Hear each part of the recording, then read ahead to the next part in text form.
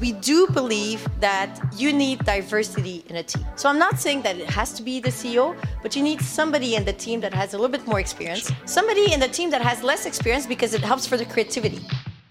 Welcome to Le Wagon Live. Today we're listening to Emily Boutros, partner and CFO of Tandem Launch. Emily joined the company in early 2012 as partner and CFO.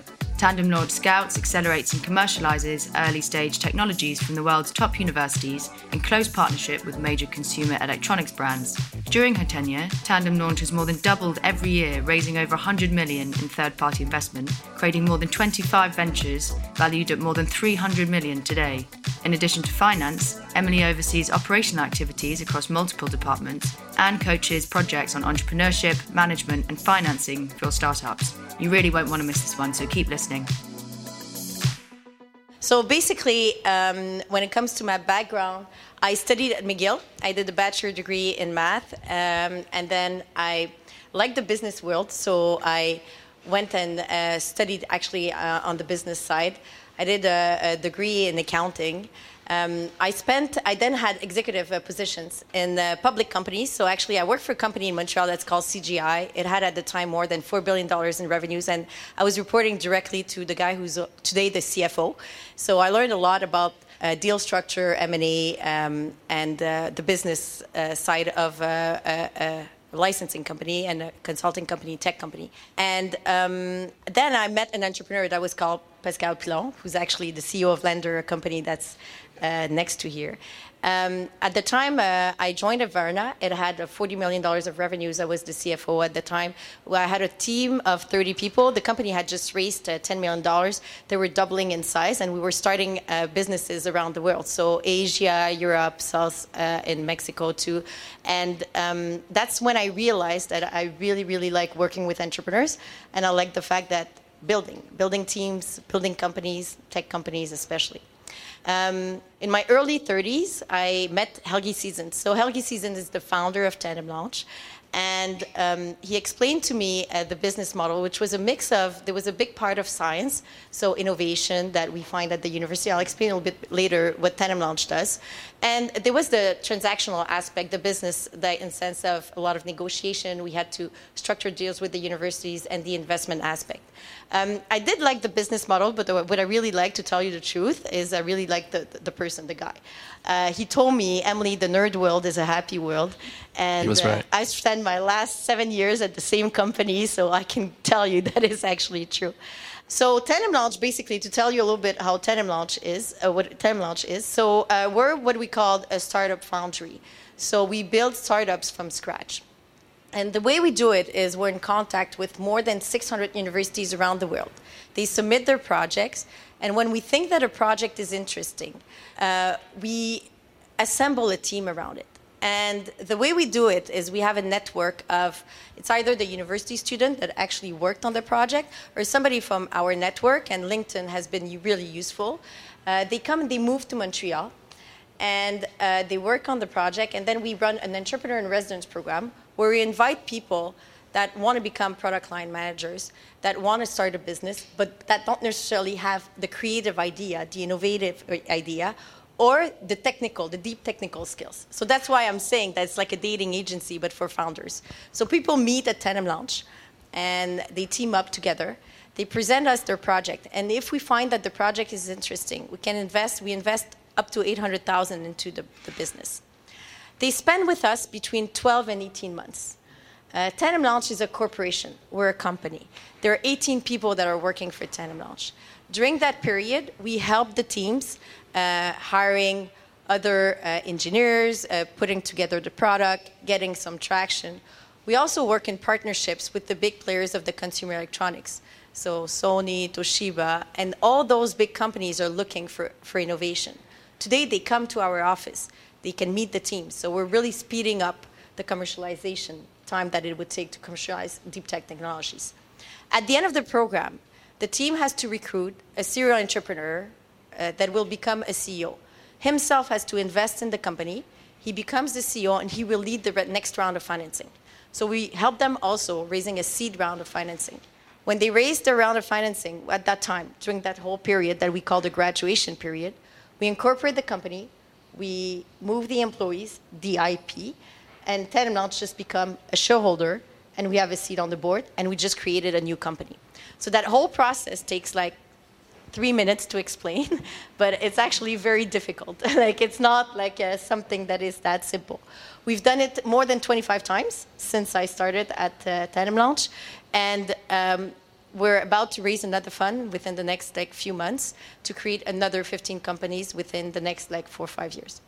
So you've actually answered a lot of the questions I was going to ask you beforehand, so that's very good. So now we're talking about Tandem Launch, actually. One of the striking things that I found when I was researching about your company was the fact that you place a lot of emphasis on bringing international talent into Montreal. So the question really is, how does Tandem Launch differ from other accelerators in Montreal, like Centec, for example?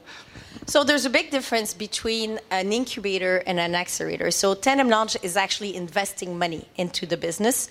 So the fact that we can invest $800,000 is a big differentiator compared to the other businesses, the other incubators or accelerators that there are in Montreal. Some of them do invest too, but we invest a large chunk of money.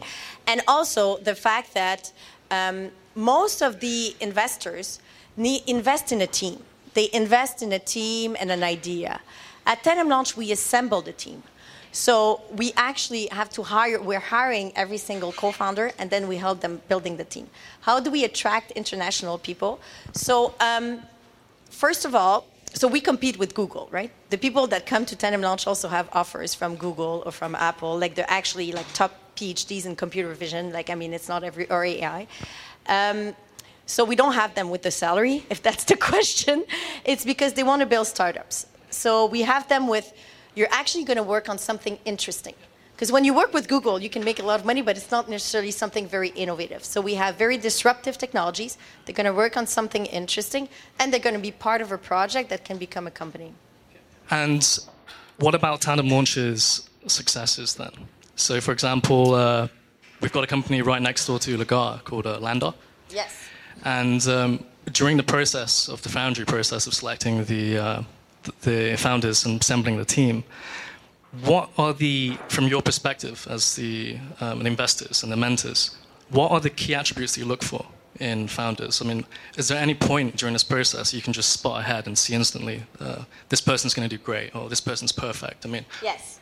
How does your senses work? So I've been interviewing entrepreneurs for 7 years, and until today, sometimes I think they're going to be great and they're not that good. So it's not that easy to tell with the 1 or 2 interviews.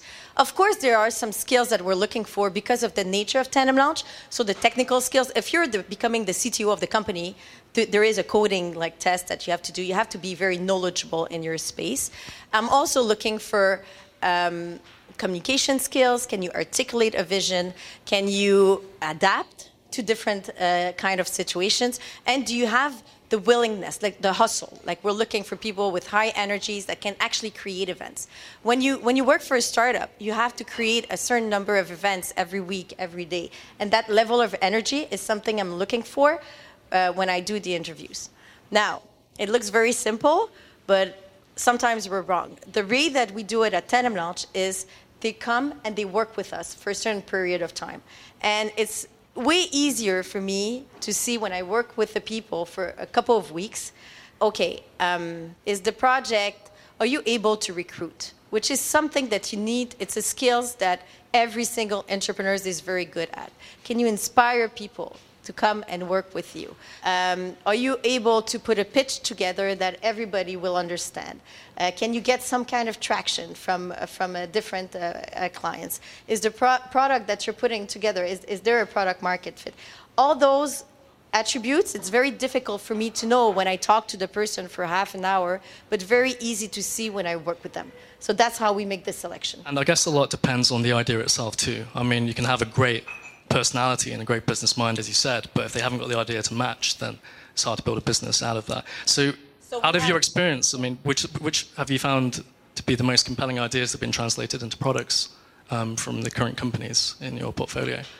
So, I mean, for example, there's one I read about, I think it's called Aerial Wi-Fi or something. Yes. And they use the Wi-Fi, ordinary Wi-Fi routers to track people's motion in their house, right? I don't think that's possible. It's a little bit dystopian, but I thought it was pretty cool. So I was thinking, you work with a lot of interesting people. You work in a dynamic environment. You are exposed to the cutting edge, ideas in IoT and deep learning and AI. And so, what have you found to be the most compelling ideas personally? I mean, what really drives you? The one that I really like. Yeah. So, by definition, we work with disruptive technologies. They're very innovative.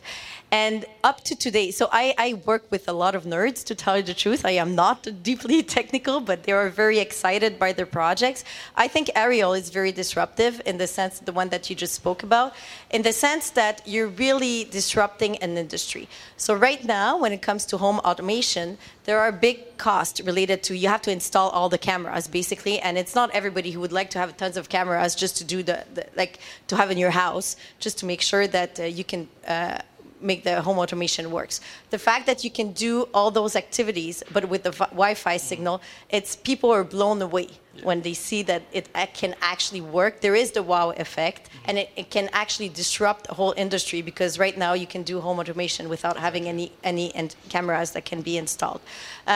SportLogic is a good one, so it's next to here. Yeah, this was the CEO is Craig Bunton. Yes, yeah, you know him? Yeah, he's the Olympic figure skater, right? Yes. Yeah. So Craig came to Tandem Launch. He was an entrepreneur in residence. He became the CEO of the company. Mark Cuban, so from the Dragon's Dance, also invested in the business. And it's actually, he knew the sports industry because he's from that space. And he took, the technology was actually from McGill. And it was activity recognition, right? So it's computer vision, where you can recognize activities. And he was actually able to do that switch between a technology that is promising, how the go-to-market into a space, which is the sports industry. How can you really disrupt an industry? And what he does, actually, I'm not sure if you read about the business, is you have a little bit. So basically, he can do live statistics. Mm-hmm. So right now, when you're watching the hockey game, all those statistics are done manually. It's not intuitive, but it's done manually these days. So with the technology that they develop, they can actually get statistic lives and the activity recognition that goes with it. So there's a big market with the hockey. Right now, actually, they're using their technology when you watch the hockey game, but also with the soccer play. And the big play is gambling just became legal in the States. Sports gambling, it's actually legal in the States for the last couple of months.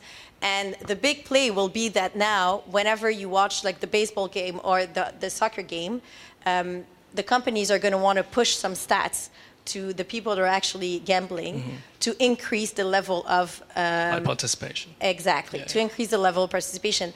And he just raised, it's going to be announced, so I'm not sure I can talk about it, but it's a huge $20 million. Right. And that happened in the last 2 months, and building something huge in Montreal. Actually, it's great that it's in Montreal that all this happened. Well, exactly. I mean, Montreal hasn't quite had its breakthrough yet as unicorn, right? For example, do you think so? Okay. Well, there's Lightspeed, who's about to have an IPO. I'm not sure if they're not from Tandem Launch, but it's still in Montreal. I do see a big difference. So when I started at Tandem Launch, we had to do a lot of, we had to encourage people to become entrepreneurs. There were some tech companies in Montreal, but not huge success or huge exits. Mm-hmm. In the last few years, I do see a trend. It's been changing. It's been changing.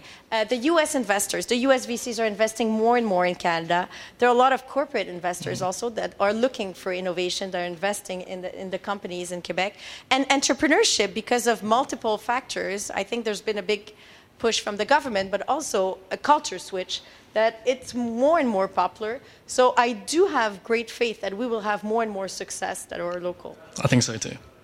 And we're moving towards the end of the interview, so I'd just like to move on to the more speculative side. And that is, you've worked with entrepreneurs a lot. So do you think an entrepreneur is born or is an entrepreneur made? Can you teach someone the essential skills? Yes, so can you teach it? So of course, there's a big part of coaching at Tandem Launch, so I do think that there's some knowledge that an entrepreneur can get. But after all those years of watching those, and no matter how old they are, by the way, I work with very young people and I work with more experienced people, there is in business, especially early stage, a big part of instinct. So some people, when you start a business, you can go in 10 different directions. You can go and see 10 different investors or 20 different clients, or put together 2-3 kind of products that can reach the market in different ways. And somehow, what I think is some people, they have it. In 2 or 3 tries, they will hit the jackpot and they will get something happening. And for some people, even though they work until midnight, I mean, it's more difficult for them. So that instinct, that I think you're born with it. It's a talent that you have. As you spoke earlier, you talk about the drive, that energy. The drive, but also the judgment. Okay. The judgment call. Are you making the right decision at the right time? And that, I think, there's a big part that you're born with that a business instinct or that judgment call. The part that you can learn is everything related to skills. So most entrepreneurs are okay managers, but not the best one. And you can teach how to become a better manager, how to congratulate employees, how to be a little bit less directive and more cooperative. You can learn how to negotiate. There are negotiation. So there are a couple of skills and cap tables. I mean, nobody is born knowing how cap tables work. Mm-hmm. So all those attributes that you need to be good at if you want to start a business, you can learn. But there is 50%, I would say, that either you have it or you don't. Okay. And it's just quite interesting because there was a study published this last year by the Bureau of Economic Research, and they did a big statistical analysis on entrepreneurs, and they found out the optimal age for successful founders was 42. So the common cultural perception of the young entrepreneur is actually completely false. Like Steve Jobs and Elon Musk are the outliers. So if we go to the startup foundry, is your Tinder based on a maturity preference or? So we do believe in those stats at Tandem Launch in the sense that the founders, when they come to Tandem Launch, we mostly. So I don't like talking about age because I mean, of course, it's not the number one criteria, but usually it's people that just graduated from their PhDs. So they're a little bit younger. They join Tandem Launch. They do the program with somebody that has had some kind of entrepreneurial experience. But I mean, that was not that hasn't had a big exit. And the reason why we hire a CEO at the end. So at the end, the team has to recruit a CEO, somebody a little bit more senior.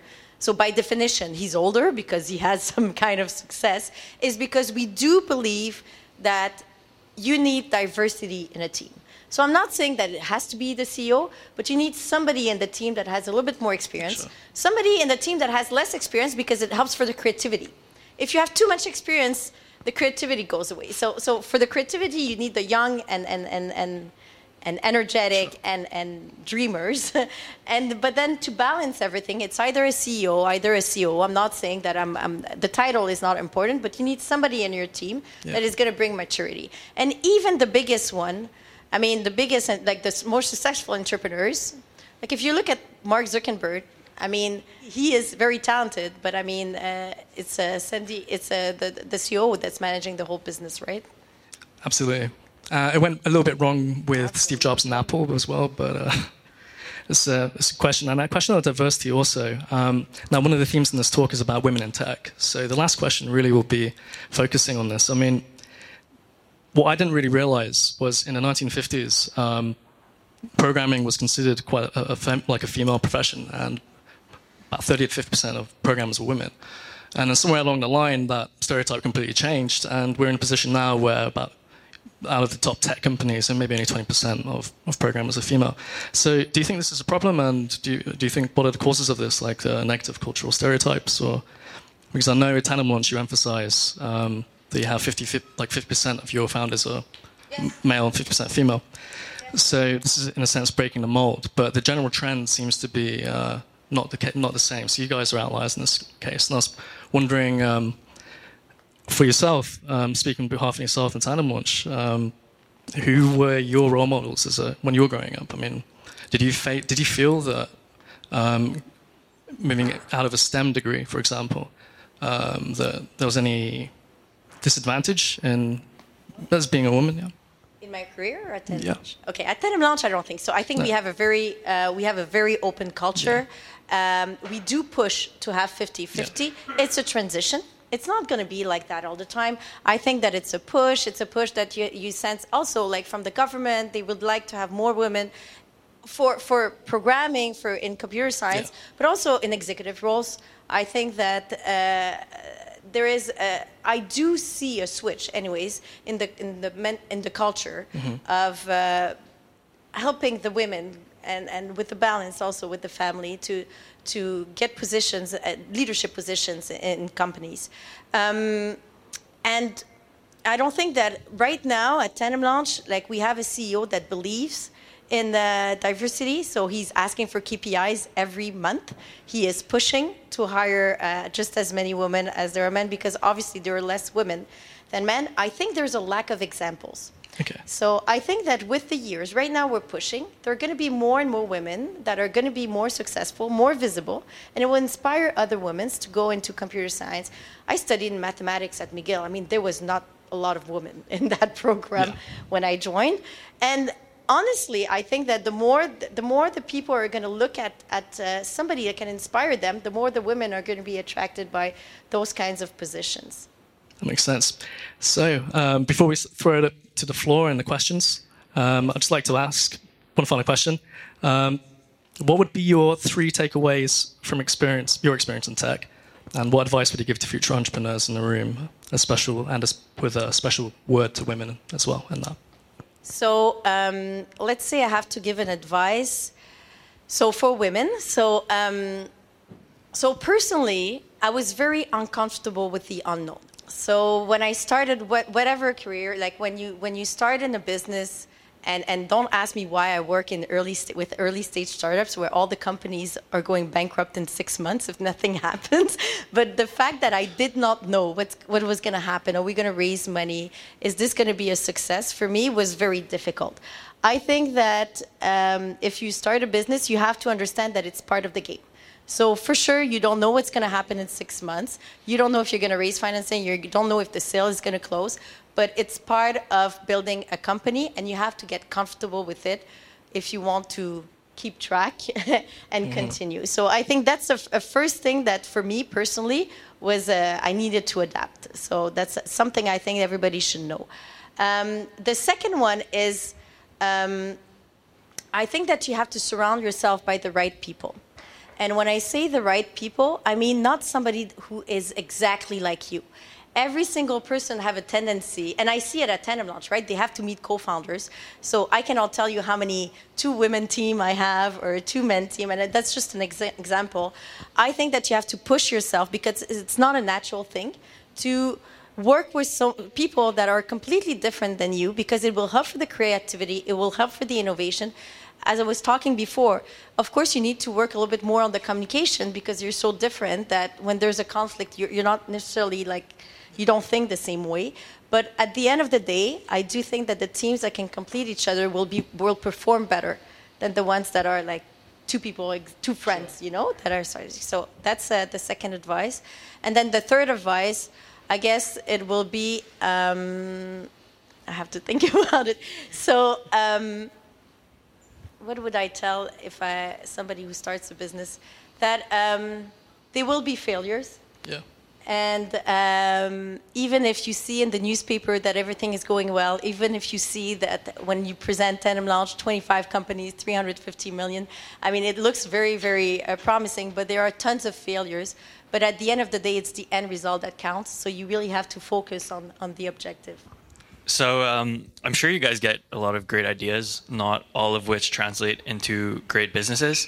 So what's your framework for assessing like product market fit and the viability of an idea into a profitable business? Okay, so we do get a lot of projects. So I think we get more than 2,000 projects per year. So we have a technical team that's actually analyzing all those projects.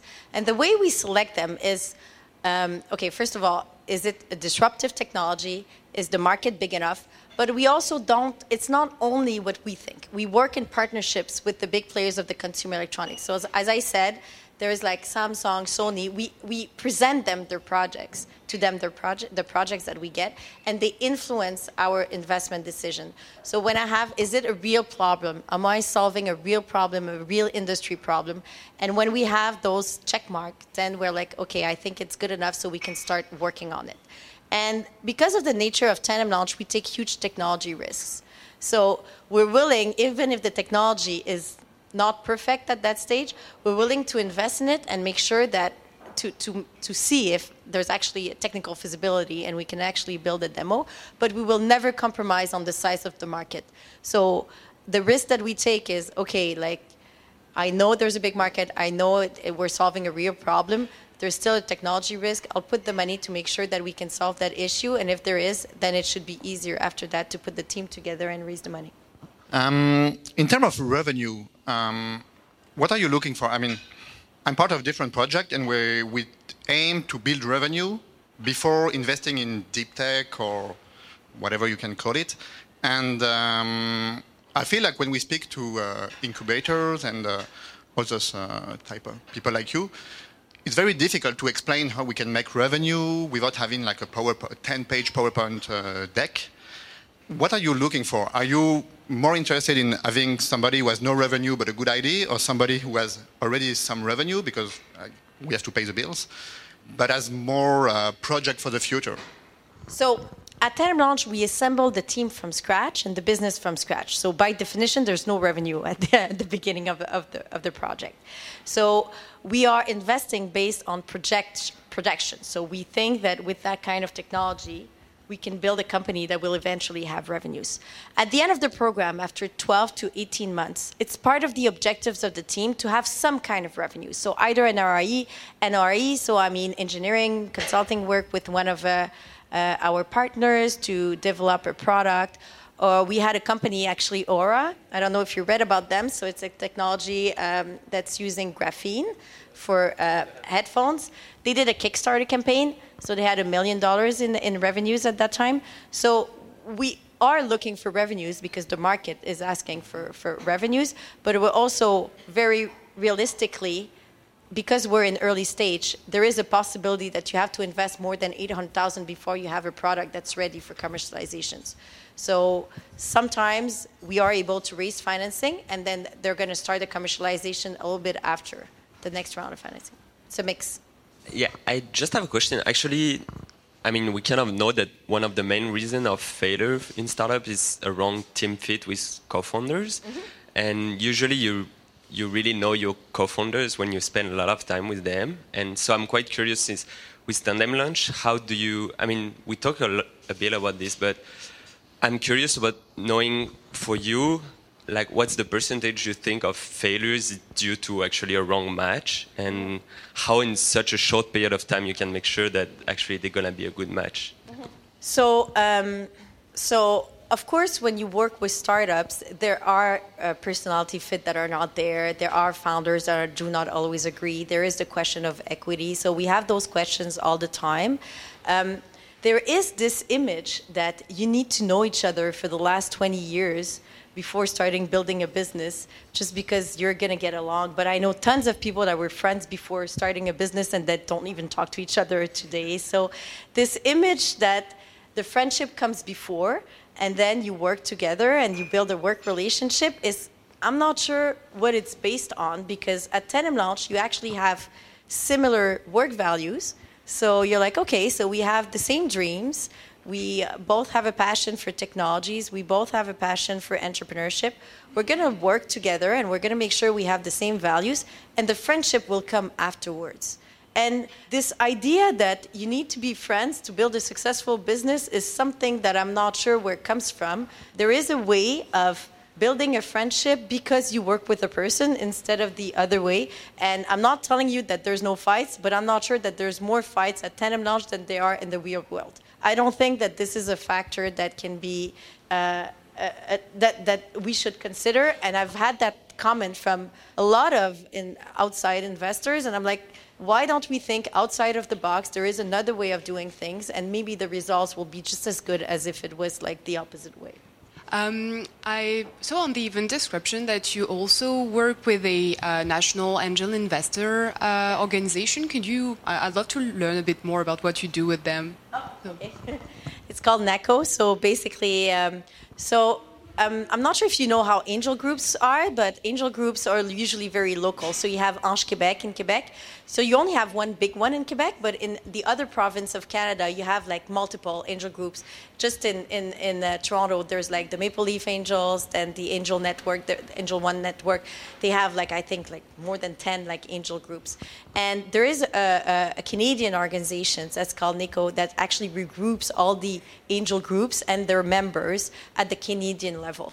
So the idea is to have one association to regroup all the angels. And I work with them. I'm actually on the board of that organization because they are trying to also go and become more like an early stage ecosystem like associations. So not only for angels, but also for incubators, accelerators. And I'm thinking that eventually they will also want to have like early stage funds. So instead of going only one kind of groups, like they really want to enlarge the mandate. The mandate is actually to make sure that everybody in Canada exchange best practice, networking, of course. You're getting to meet other people, deal flow. So it's great because at Tandem Launch, it used to be very local, early stage, and right now I work all the time with the MLAs, the Maple Leaf Angels from Toronto.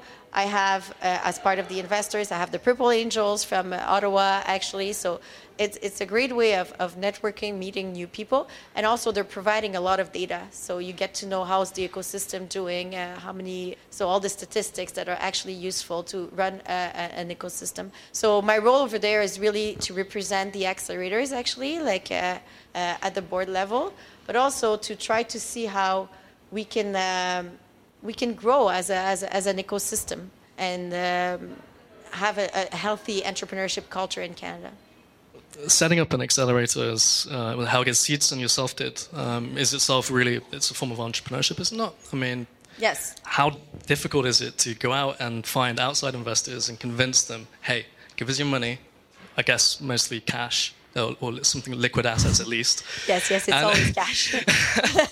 And say, hey, we've got a bunch of dreamers, we've got a bunch of ideas. Yeah. We're going to build a big company out of it. So there's a lot of selling involved on your side too, and yes. risk on your side as well as the entrepreneurship. So how did you handle it? I mean, one of the fact that I read was in 2012, Tandem Launch's fund was about 5 million. Then you joined in 2012, and then 2013 it was like 8 million, and then 2016 it was like 13 million per year. Yeah, so we raised the first fund in 2013. It was 8 million at the time, and then a second one, 15 million. So for the first fund, we had 22 investors. So in order to get 22 investors, I think you have to meet 150 investors at the beginning. So fundraising is very difficult. It's a statistic game, I think, at the end. So you meet a lot of people, you present the business, you listen to what they have to say, and at the end of the day, you try to... So we also have the Bank of Development of Canada, just to make sure that they are our anchor investor at that time. So the first fund was actually... we were selling, we had built like 2 or 3 businesses, but we were selling a business model that we actually can create businesses with the Tandem Launch business model.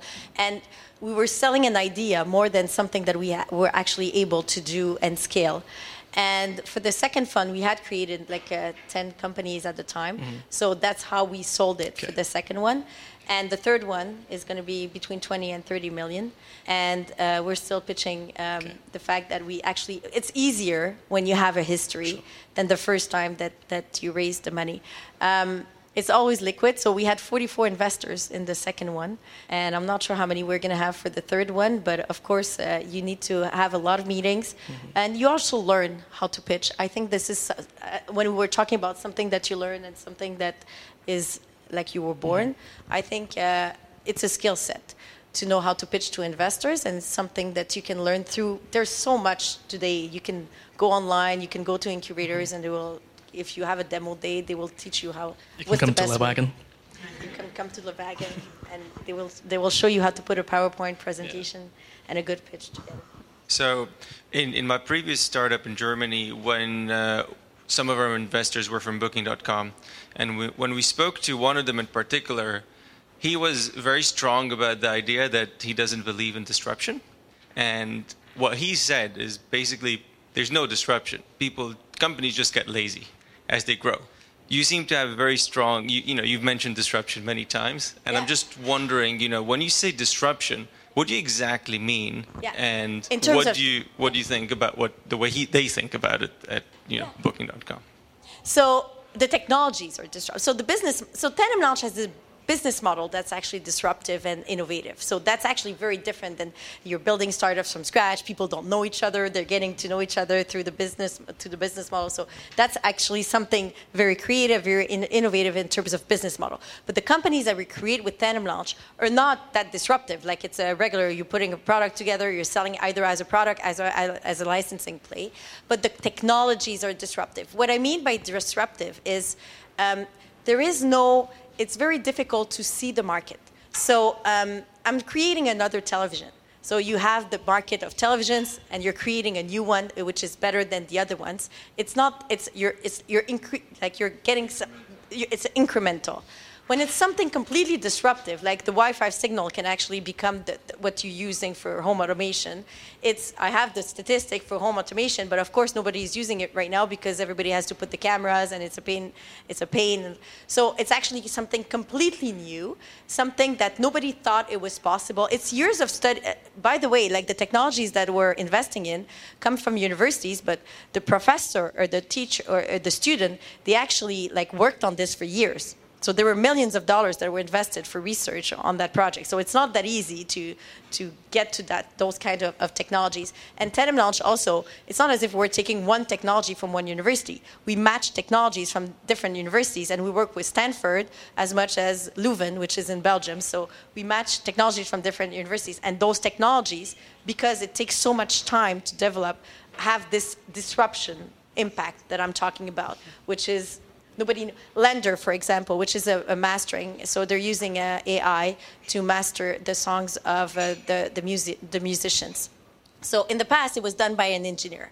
So I look at this and I'm like, okay, there's a market because everybody who actually produce a song needs to do the mastering at the end and is paying the engineer. But the fact that you can do it automated at a very low price, it's a website, right? You send your song. It's actually completely new. I mean, now I think maybe competition is going to start coming, but it was completely disruptive at the time. And that's what I mean by disruption. At the end of the day, I mean, what's disruption? We believe that there is disruption in what we invest in. Of course, the mastering existed. It's a different way of doing it. And the way that he does it is completely different. Now, I mean, there's some vocabulary, I think, that we need to do. It can become very philosophical if you start going there. So you spoke a bit about how the process goes once the 12 to 18 months period is done. So you pour resources and money into a startup, and once they achieve their goal, so is Tandem Launch's goal to follow up with their product? So you mentioned that you become shareholder in the company. Yeah. So is your aim to remain in this company and remain as a decisive or as an entity operator. that? So we're not an operator. So at the beginning, during the 12 to 18 months, we are operationally involved with the company. So we do have strategic meetings. I'm involved with all those strategic meetings. There is a team that's working with the product development. When the company graduates, so when we hired that executive, the CEO, and he raises his next round of financing, so all the people stay at Tandem Launch. We have an office next to Atwater Market, but the day that they have money, they really want to get out of the office, just to get this straight. They don't want to be in the same building than their investors. So they move out, and we do not have an operational role at that time. We just keep a seat on the board of directors. So it's more like a governance role. The truth is, because we're part of the co-founding team. So Tandem Launch, we're like co-founders to all those companies. We have the history.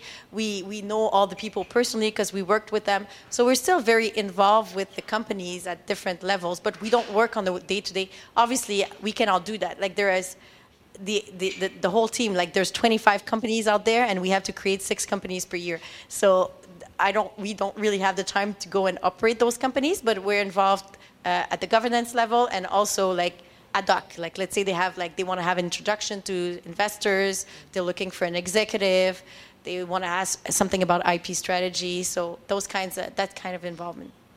Not sure if you said, but do you have a vertical? It's really just disruptive, like technology? So we invest in the space of computer vision, AI, advanced sensors, a lot of human-machine interaction, so voice recognition, we have eye tracking. So basically, it's called the consumer technology space. So I don't know if you know CES, Consumer Electronics Show in Las Vegas. It's a huge show, so we are there every year, as you can imagine. So basically, everything you can buy at Best Buy, software, hardware. We are trying to invest in software more than hardware because it's not that easy to commercialize hardware, as you can imagine. So this is what we're specialized in. So mostly B2B. So there are some B2C technologies, like Lender is actually one of them, but or the headsets for that are using the graphene technology. But most of the companies that we have, so let's say I'm taking Fluent.ai, which is a voice recognition using AI. So basically it's multi-language. Right now, it's pretty limited because it's limited by the database, the number of languages that you can have. The technology is using artificial intelligence, so basically they're learning every single language that the person will speak. So it's mostly, it can be a SaaS business, so anybody can use it. You have a GoPro, you want to turn it on, you have to use voice recognition. So that kind of licensing, those kind of licensing deals, a mix of licensing or SaaS platform. Great. All right. So thank you again for coming. And thanks for listening to Le Wagon Live. Tune in next week for another episode. If you haven't already, make sure you subscribe by hitting the subscribe button.